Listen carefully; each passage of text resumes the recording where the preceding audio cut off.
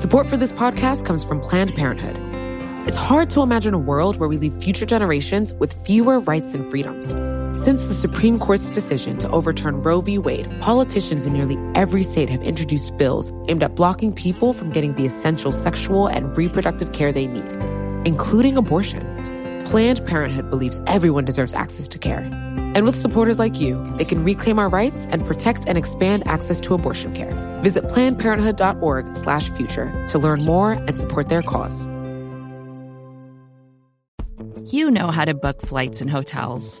All you're missing is a tool to help you plan that unbelievable travel experience. That's why you need Viator. Book guided tours, excursions, and more in one place. There are over 300,000 travel experiences to choose from, so you can find something for everyone. And Viator offers free cancellation and 24/7 customer support for worry-free travel. Download the Viator app now and use code Viator10 for 10% off your first booking in the app. Find travel experiences for you. Do more with Viator.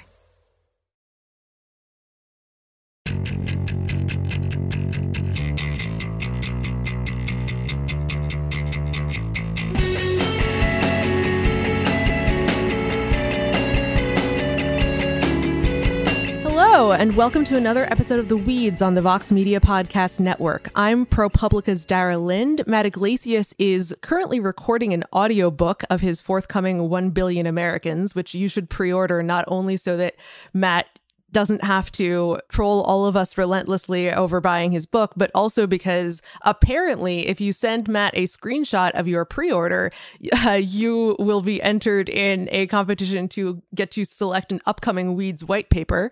Jane and I have taken advantage of the fact that Matt is not in this week to do two things. One, we are not having a white paper because we're girding our loins or whatever for the upcoming whatever you guys are going to impose on us. I'm emotionally prepared for an onslaught of Swedish administrative data. No, I mean, Swedish administrative data would be like comfortable for us. I feel like you want to get us really out of our comfort zones, right? But the other thing that we have done is taken advantage of this opportunity to have a conversation about economics in the economy that Matt might find horrendously basic, but because we are a couple of dum-dums, seems to us to be pretty important.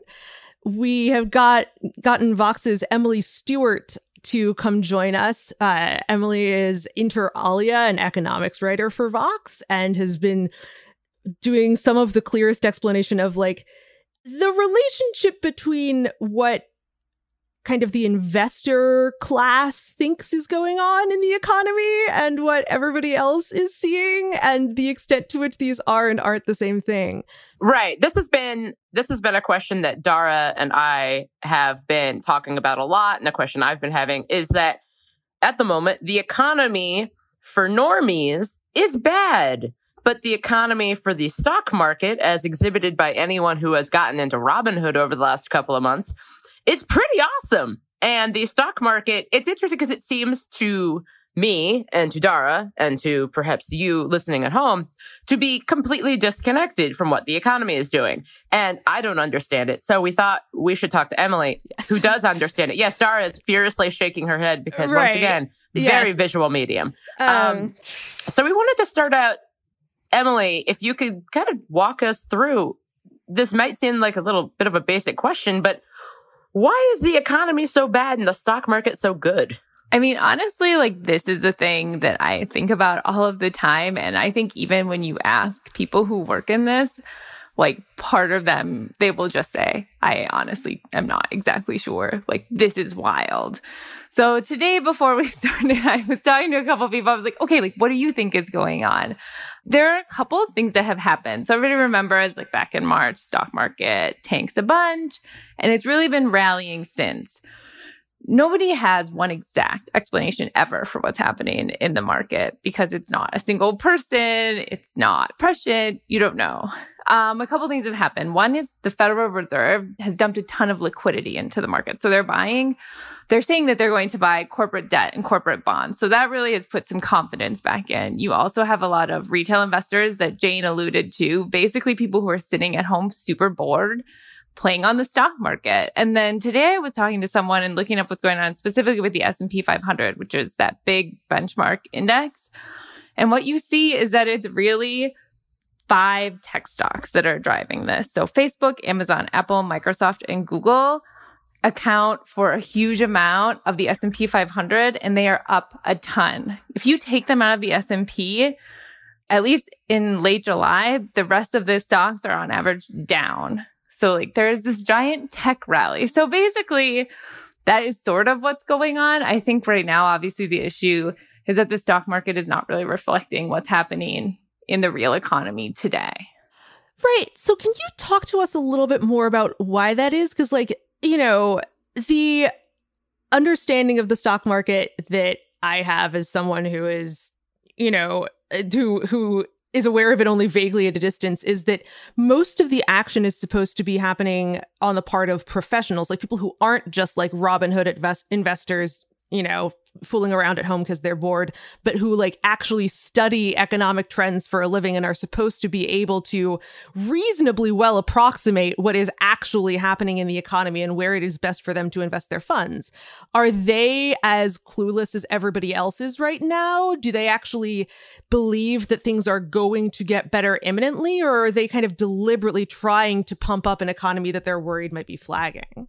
Well, I think that retail investors aren't big enough to really move the market. This is bigger people. I think there are a couple of things. A, there's not really anywhere else to park your money right now that's super lucrative. Interest rates are super low. So the stock market's kind of where it is. And yes, these tech stocks may be overvalued, but we're not in a tech bubble. These are companies that have high valuations, but that have a lot of money. It's not a company that's going to go under tomorrow. You talk about like the price of stocks is supposed to be the expectations of future earnings.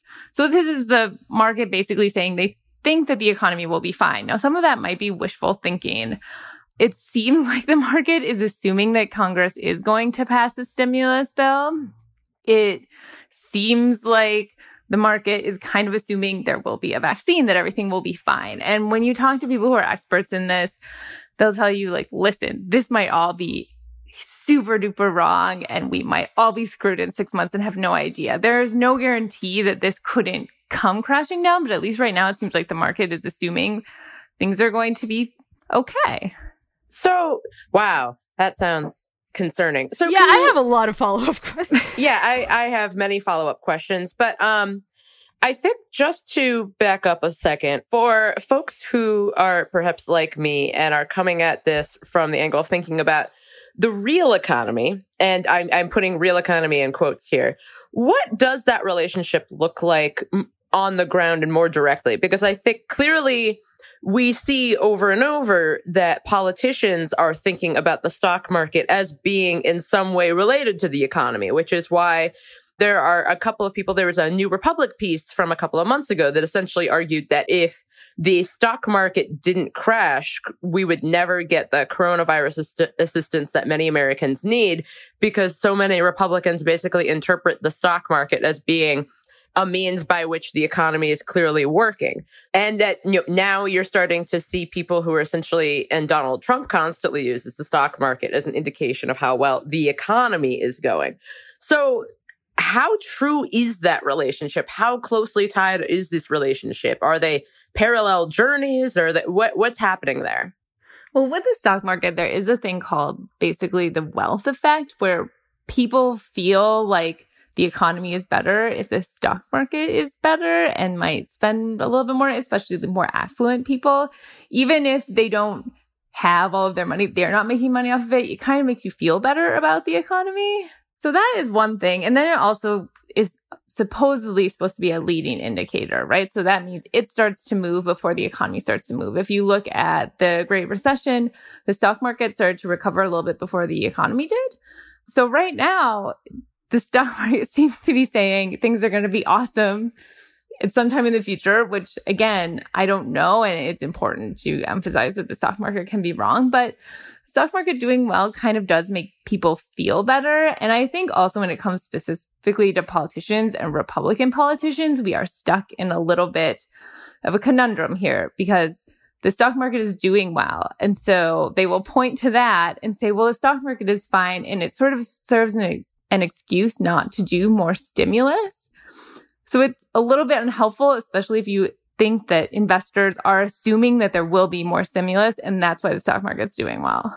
So this is something that I think has really come to a head as we've seen the stock market decouple from job numbers, certainly, and arguably to like the broader real economy as well. But it gets at something that like I personally have been fascinated by at least since the inauguration of Donald Trump and possibly earlier than that, which is that for all of the rhetoric about how the private sector is necessarily more efficient, more flexible, and more forward thinking than government is, and is going to, you know, because they're incentivized to get things right, they're not going to screw up as often.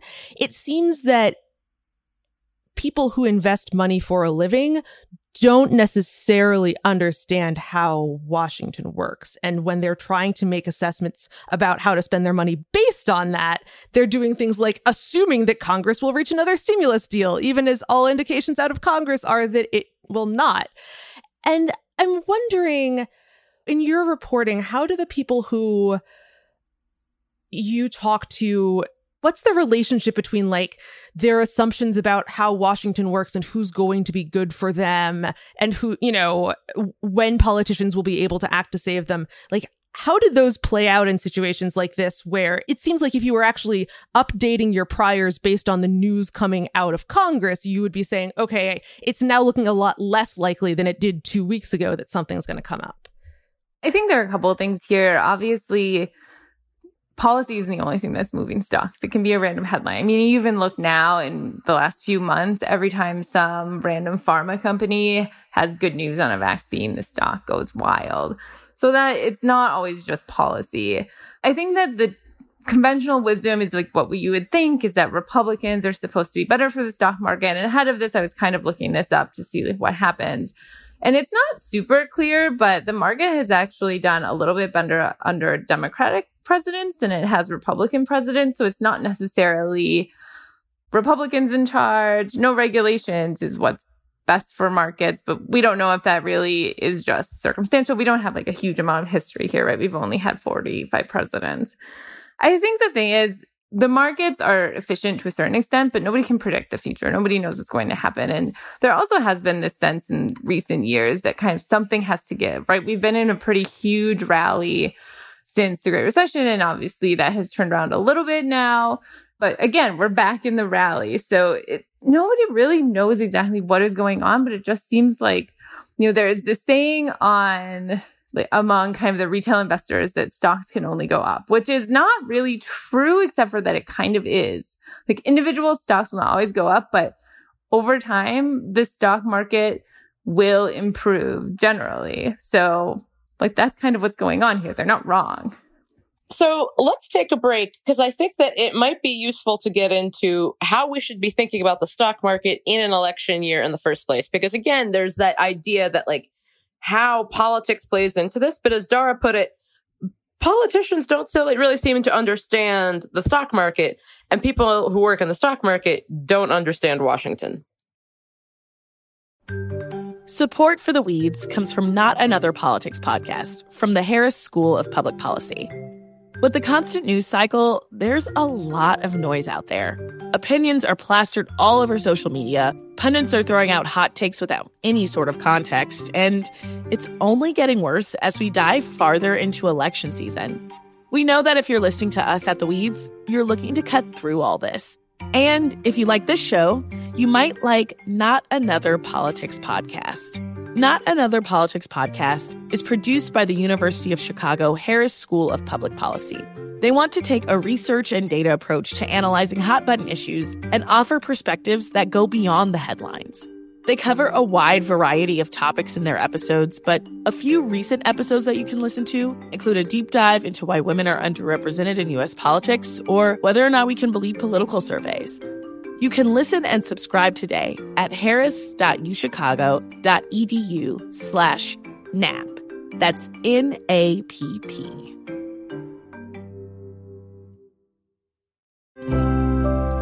Support for this podcast comes from Planned Parenthood. Your body is your own. That's why Planned Parenthood is committed to ensuring that everyone has the information and resources they need to make their own decisions about their bodies, including abortion care. Today, lawmakers who oppose abortion are challenging Planned Parenthood. Affordable, high-quality basic health care for more than 2 million people is at stake. Planned Parenthood believes that health care is a basic human right. That's why they fight every day to push for common-sense policies that protect our right to control our own bodies. They also work tirelessly to oppose the onslaught of new policies aimed at interfering with personal decisions best left to patients and their doctors. They won't give up, and they won't back down. You can join Planned Parenthood in the fight to help make sure that the next generation can decide their own futures. The organization needs your support now more than ever. With supporters like you, they can reclaim our rights and protect and expand access to abortion care. Visit PlannedParenthood.org/future to learn more and support their cause.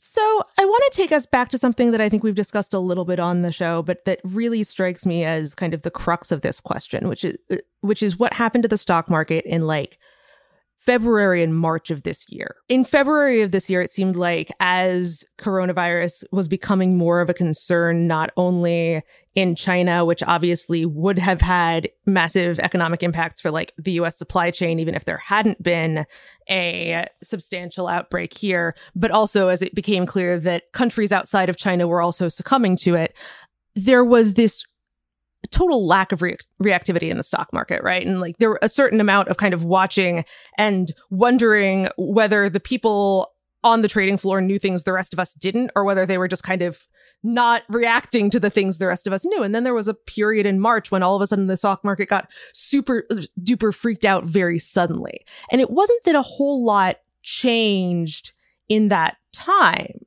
but the stock market freaking out did itself lead to a lot of other people taking the threat more seriously, certainly the president taking the threat more seriously. And it seemed to be a pretty decent example of something that seems from a distance to be the stock market assuming that the federal government is taking care of whatever it needs taken care of, and then occasionally realizing that Donald Trump isn't particularly, that doesn't mesh with Donald Trump's particular agenda as president, and like panicking about that. We saw that on a couple of rounds with tariffs. We saw that on, I think, one occasion with North Korea, where like once things start getting really real, the stock market goes from, we should assume that everything is fine in Washington because we have a president who talks a good game about too many regulations, to, oh my gosh, everything is terrible. I mean, then that, like, the stock market was kind of right back in March, right? So if you think about it, again, the stock market leading indicator, it's telling you what's going to happen. The stock market back in March being like, holy shit, things are about to get bad in the economy was not incorrect. Like, millions of people have lost their jobs. GDP has fallen. And now I think the confusing thing is like, well, what is it saying now? Because I don't feel like things are getting better. Like if you ask me what I think my life looks like in December, it's not particularly fun. I'm not going outside. This is why, and maybe I'm wrong, but the stock market seems to think my December life is really awesome. And in other moments where things have gotten scary, it's the same thing where it's the market being like, whoa, like this could get very bad. But you also have to think back to like, so before Donald Trump was elected, way back in 2016, everybody was going to tell you, I reported on this, but the stock market is going to tank if Donald Trump wins. Everything's going to hell. Good luck. Election night, Donald Trump wins. And there was maybe an hour, I'm not sure the timeline, where the futures markets that really took a dive. And then everything kind of started to come back. And by the next morning, everything was fine. So sometimes the stock market's wrong. Sometimes it's right. Sometimes investors really freak out. And that, I mean, honestly, truly everybody before that election, or not everybody, but a lot of stock market analysts would tell you there is no way that if Donald Trump wins, stocks will do well. And then kind of look at what happened, which means just the stock market doesn't always know what the future is going to be, but we also don't always know why the stock market is going to do what it does.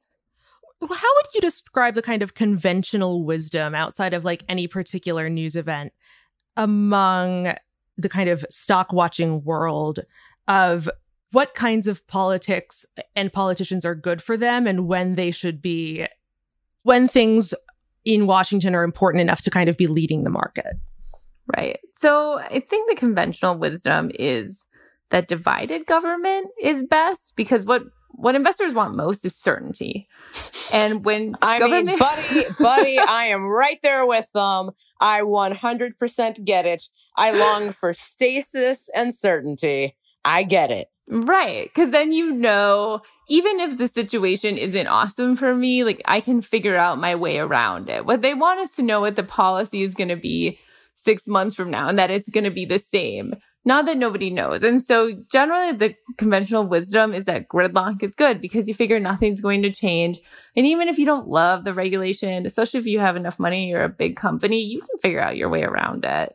So that's sort of the conventional wisdom here. And like, as Jane said, at this point, I would very much like that as well in my own life, but who knows?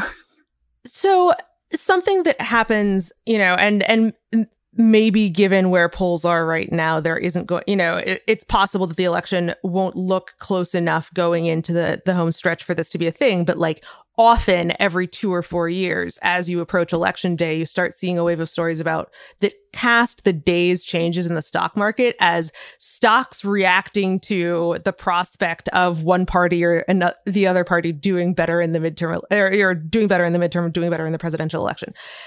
Kind of as news consumers, is it ever a good idea to trust in that kind of thing? And what should people be looking for as we go into the kind of home stretch of the presidential election in terms of how to read the market?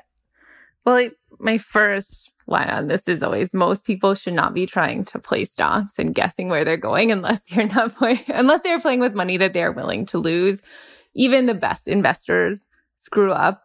So I don't know. I try not to. I mean, I understand it's fun to play on Robinhood. When I was reporting for a story on it, I downloaded it and I was like, I can see how this could be very fun. I could be addicted. But most people should put their money, especially the money that they really care about, in a long-term index fund.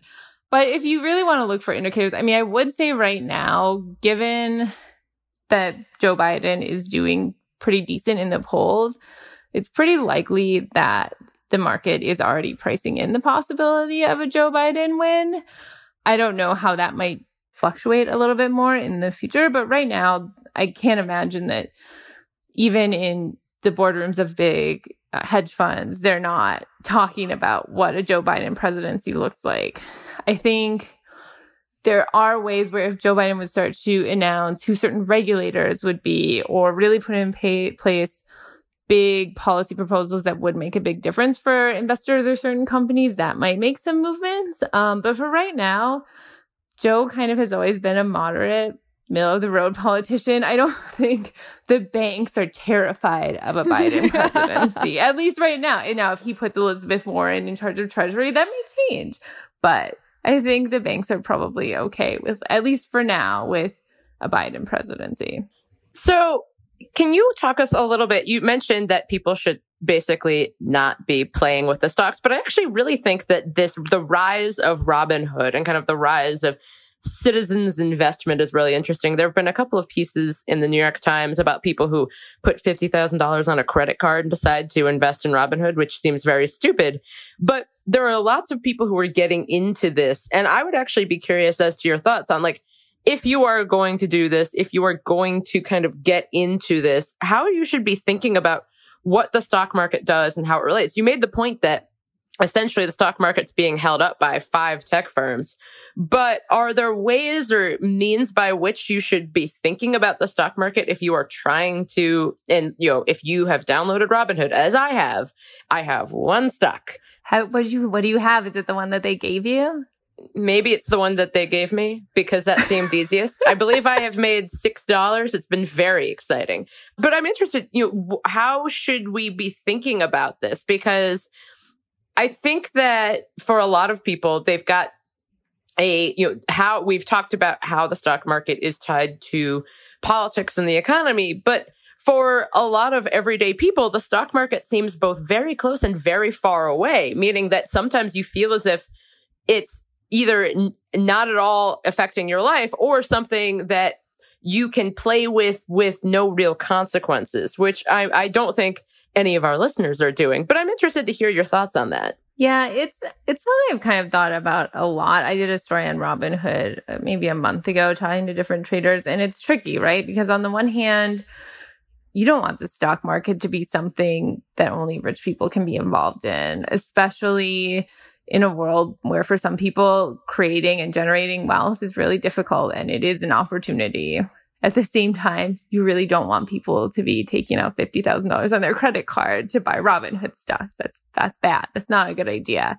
And especially on Robinhood also, it does kind of gamify the trading in a way that can make it really enticing. And everybody's heard the story of a kid in Illinois who got confused on Robinhood about what he was doing and wound up committing suicide, which is horrendous. But I think if people want to get into it, I mean, I would say like it is fun. Do your research. But I also met people who were just seeing random stock tickers go by on Reddit and investing and guessing. Like, I think the best way to approach it is if it's something that you want to do, is just make sure, if possible, you're not playing with money that you don't want to lose and taking on risk that you really don't think that you can take on. At least for me, that's how I would approach it. I mean, a lot of people are playing in options where you kind of, it's really like gambling. So it's kind of all over the place, but, you know, do your research. Reddit's a fun place to look for information, but maybe check out Bloomberg and the Wall Street Journal. Like, there are ways to do this. But yeah, and I don't know, you know, don't put your money in the same basket. Try to diversify. Like, there's always some pretty good like pieces of advice, but I think just at least for right now, when people are sitting at home and bored, the best thing to do is like just really, if you want to like play with it, fine, but try not to lose like all of your savings or put in money that you can't afford to lose.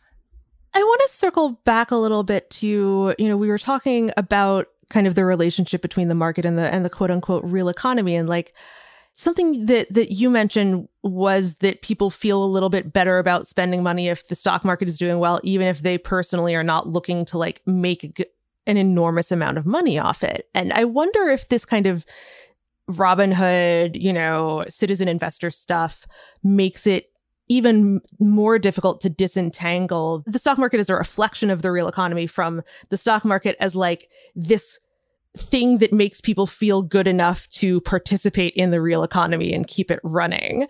You know, does it feel a little bit more like you, by having a couple of stocks on Robinhood, are, you know, partaking in this thing that is doing well, even if in practice the amount of money you're making is so much smaller than the amount of money that the professionals are making? And like, does that end up having a real economic impact that's much bigger than the $6 that Jane is making on her one stock?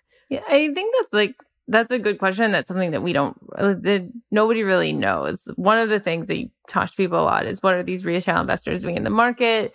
Are there enough of them to make a difference in the market, and I guess in the economy as well? And I think the answer is that nobody's really sure what they're doing. Like, you know, Robinhood and all of the different trading apps will tell us how many numbers they have. It certainly seems like people are paying a lot of attention to the market, but in terms of whether or not their own trading is having an impact on how they feel about it, I don't know. I mean, you also have to remember a lot of these people are losing money as well, especially when they're playing in penny stocks and riskier things, because, you know, if you have $200 in your Robinhood account, you probably can't afford, you can't afford an Amazon stock unless you're buying like a fractional share. So most of these people, I'm not really sure that this is having an effect, but maybe they're paying more attention. But it's also good. Then I guess they're learning, in the event that they are looking to more traditional sources of financial news, it is good to learn about the market and the economy. So I want to go back to what we were talking about at the top of the show, because I am interested, and I know this is what you work on, but when you describe the stock market and how it responds to events, it seems less like a detail of how the stocks of individual companies are doing and more like an angry spirit. There's definitely strong animal spirit energy. Yes, they're like as if we must satisfy it and we must observe how it will do. Can you talk to us a little bit about what is the stock market? What is it actually telling us? For example, we know that polls are snapshots in time. They aren't predictions of the future. And you made that point about the stock market as well. But what are stocks telling us when we see that stocks are going down, but they started out from really high level? What actual information can we garner about either individual companies or the state of the economy when it appears the stock market is an angry, vengeful spirit we must sacrifice for? And literally, it's supposed to be the expectation of future earnings. So when you talk about the stock of any company, whether it's Apple, Ford, whatever, it's basically, I mean, it really is just how much investors think that company is worth and how well it's going to do in the future.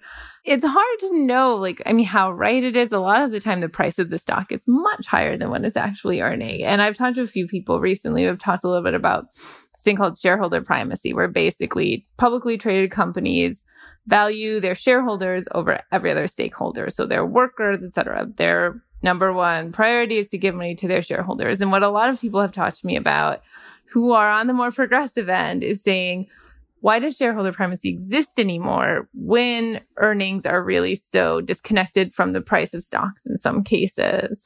Like, the reason that a Boeing stock is going up is not because in a month from now, we think their earnings are going to be up a ton. It's because they can really issue as much debt as possible and stay afloat, and investors know that. And I think that there is an expectation that, especially after the recession and the financial crisis, investors have correctly guessed that the government will always step in to help big business.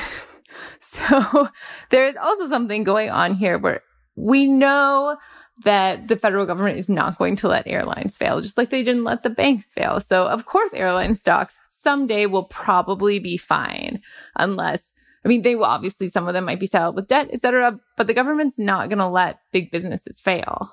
It can be very hard to not come away from all of this and feel that the lives of real people are at the mercy of this like perpetual magical thinking machine. Because it's true that so far, everything indicates that the government will step in when things get really bad for investors, except... But we don't know if we can give unemployed people $600. I mean, there's certainly that. But there's also the question of like, if that assumption leads to like the investor class not actively lobbying Congress or not withholding campaign donations or like not taking behaviors that would absolutely guarantee that Congress takes it seriously, congressional dysfunction isn't like an easy thing to overcome. And so it does seem to me that the assumption that this is always going to end up working out for investors, you know, in addition to like that not being a sufficient answer to what's good for the economy, is going to end up being one of those things that is true until it isn't. Right. But it's also the Federal Reserve, really.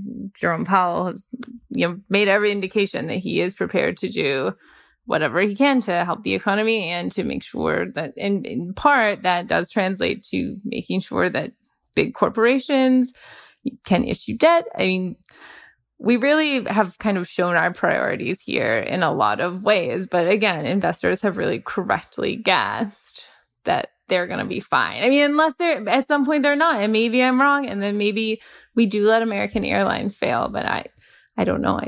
Maybe. Yeah, I'm interested in how that looks, because I think that that's been something that I think folks on the left have pointed out, is that the government is laser focused on ensuring that American Airlines can still charge you for baggage for the rest of your natural life. And yet we're in the midst of continuing negotiations about stimulus payments, where you have a host of so-called deficit hawks essentially arguing that there should be no more stimulus payments at all. And yet these are the same people who essentially think that large corporations that do well on the stock exchange should be bailed out. So what's your thought on that? Because it does seem that I think that is what is driving a lot of the commentary about this disconnect between the stock market and the economy, is not just how strange it seems, but also how it really furthers and points out existing inequalities. I mean, it's honestly a question I have. I know you guys talked about the stimulus recently, but the fact that corporations seem to be, at least some of them are lobbying to be protected from liability, when you would almost think it would be in their interest to also be like, hey, we United Airlines are about to lay off a ton of people. You guys should also maybe give them unemployment insurance.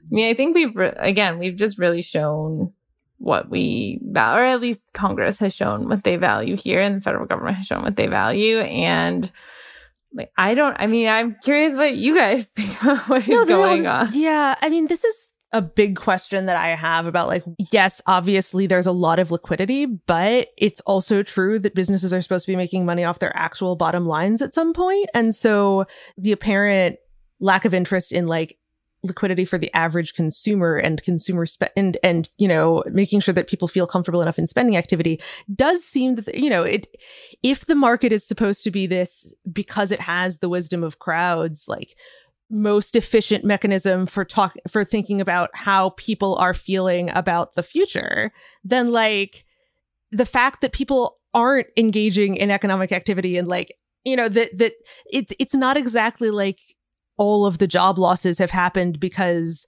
people who really wanted to go places were under shutdown orders. I think that's, you know, that's how it's kind of gotten refracted now that it's become a more polarized issue.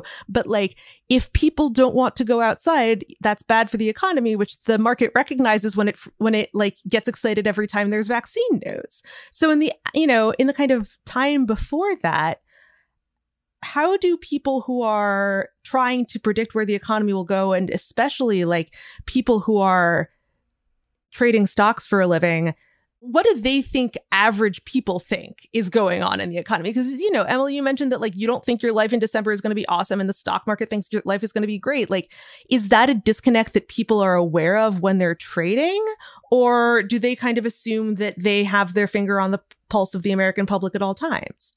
Yeah, I mean, I do wonder, again, which we talked about at the beginning, how much, if the market is really assuming that there's going to be a stimulus bill. Because part of this is, okay, like if I lose my job and have no money, it doesn't only suck for me, but it sucks for the businesses that I usually make purchases at. It also sucks for my landlord. This does have a big drag on the economy. So it does feel that there is some sort of just expectation, correctly or incorrectly, that stimulus will happen. And the CARES Act really did help people.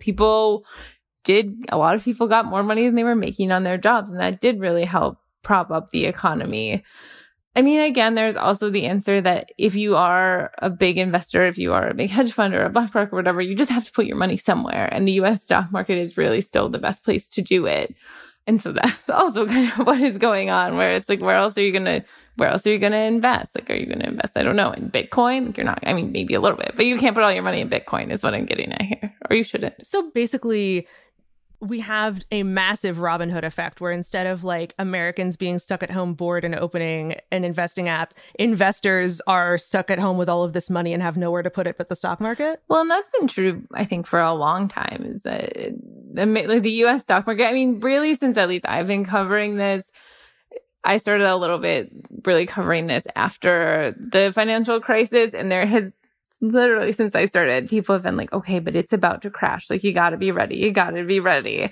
And it just feels like, I don't know. It's like, okay, I guess the stock market's just going to keep going up. And I even thought in March, April, I was writing stories trying to figure out, what will happen in the stock market and being very careful to say eventually it will go up, but you don't know when. So blah, blah, blah. And then like all of a sudden it's back to normal. I think really, this has been the question of the last 10 years of, will the stock market ever really go down again? And it did for a while, right? But we're back. We've recovered super quickly since this last drop. Again, you have this moment where like the stock market is back where it was. And I'm like, there are lines outside of the pawn shop on 14th Street. So I'm like, this disconnect is really jarring. Yeah.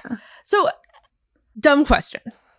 One thing that you have said that sounds correct is that the stock market is supposed to be a prediction of future earnings on the part of the companies, whose stocks are represented there. The second thing is that there is an assumption that is usually borne out that the stock market is always going to go up in the aggregate. How can both of those things be true? Well, but I mean, I don't know. I guess that my question is like, how can they not be? I mean, like, I think I'm confused how you think they can't both be true. It does seem like it is not inevitable that the economy in the aggregate will continue to grow. True. And so if the stock market is always going to go up in the aggregate, but it's also supposed to be it is supposed to be, predicting a real world phenomenon, above and beyond the question of like whether the stock market and the real economy are particularly at odds right now, like at a certain point, is it just no longer the case that stocks should be regarded as a predictor of future earnings? Because the only truth is that stocks have now gained enough momentum that they can continue to rise on their own. Right. I guess I would say that, so the companies that are in the S&P 500, the big publicly traded companies that people are investing in, they change, right? Like 40 years ago or whatever, Apple didn't exist. People are investing somewhere else. So it is companies that we think are, more relevant in the American economy that are making money, like a company that maybe 50 years ago that was a big money maker and that was super relevant. Now the product's not relevant. We assume the stock is not super relevant anymore either. Maybe it doesn't exist anymore. But we do, I always want to emphasize at least that the stock market on the aggregate goes up, because otherwise what happens is imagine if in March you had all your 401k money and you freaked out because the stock market went down and you sold. You sold and you lost a ton of money, and now the market has recovered. And so I think sometimes I talk about that a little bit just to be you don't want to sell at the bottom. You don't want to kind of base what you're doing in investments on fear, because a lot of what happened even during the financial crisis was that average investors sold their investments, and the bigger guys kept in. And so average investors really missed the ride up. And so I think sometimes not every individual stock is going to go up. Not penny stocks, who knows? A bankrupt company like Hertz is not, I don't know. That's not going to go up eventually, right? It will at some point bottom out. But overall, my point is, don't sell your 401k if the stock market dips. That's my point. I mean, that seems like good financial advice, which, we've always said that The Weeds is really the podcast you should go to first for financial advice. No, you shouldn't follow my advice at all, but it's just in general. In addition to Jane, you having this Robinhood thing, did you mention in passing that you're now in debt peonage to an airline? No. I am not in debt peonage to an airline. That is not happening.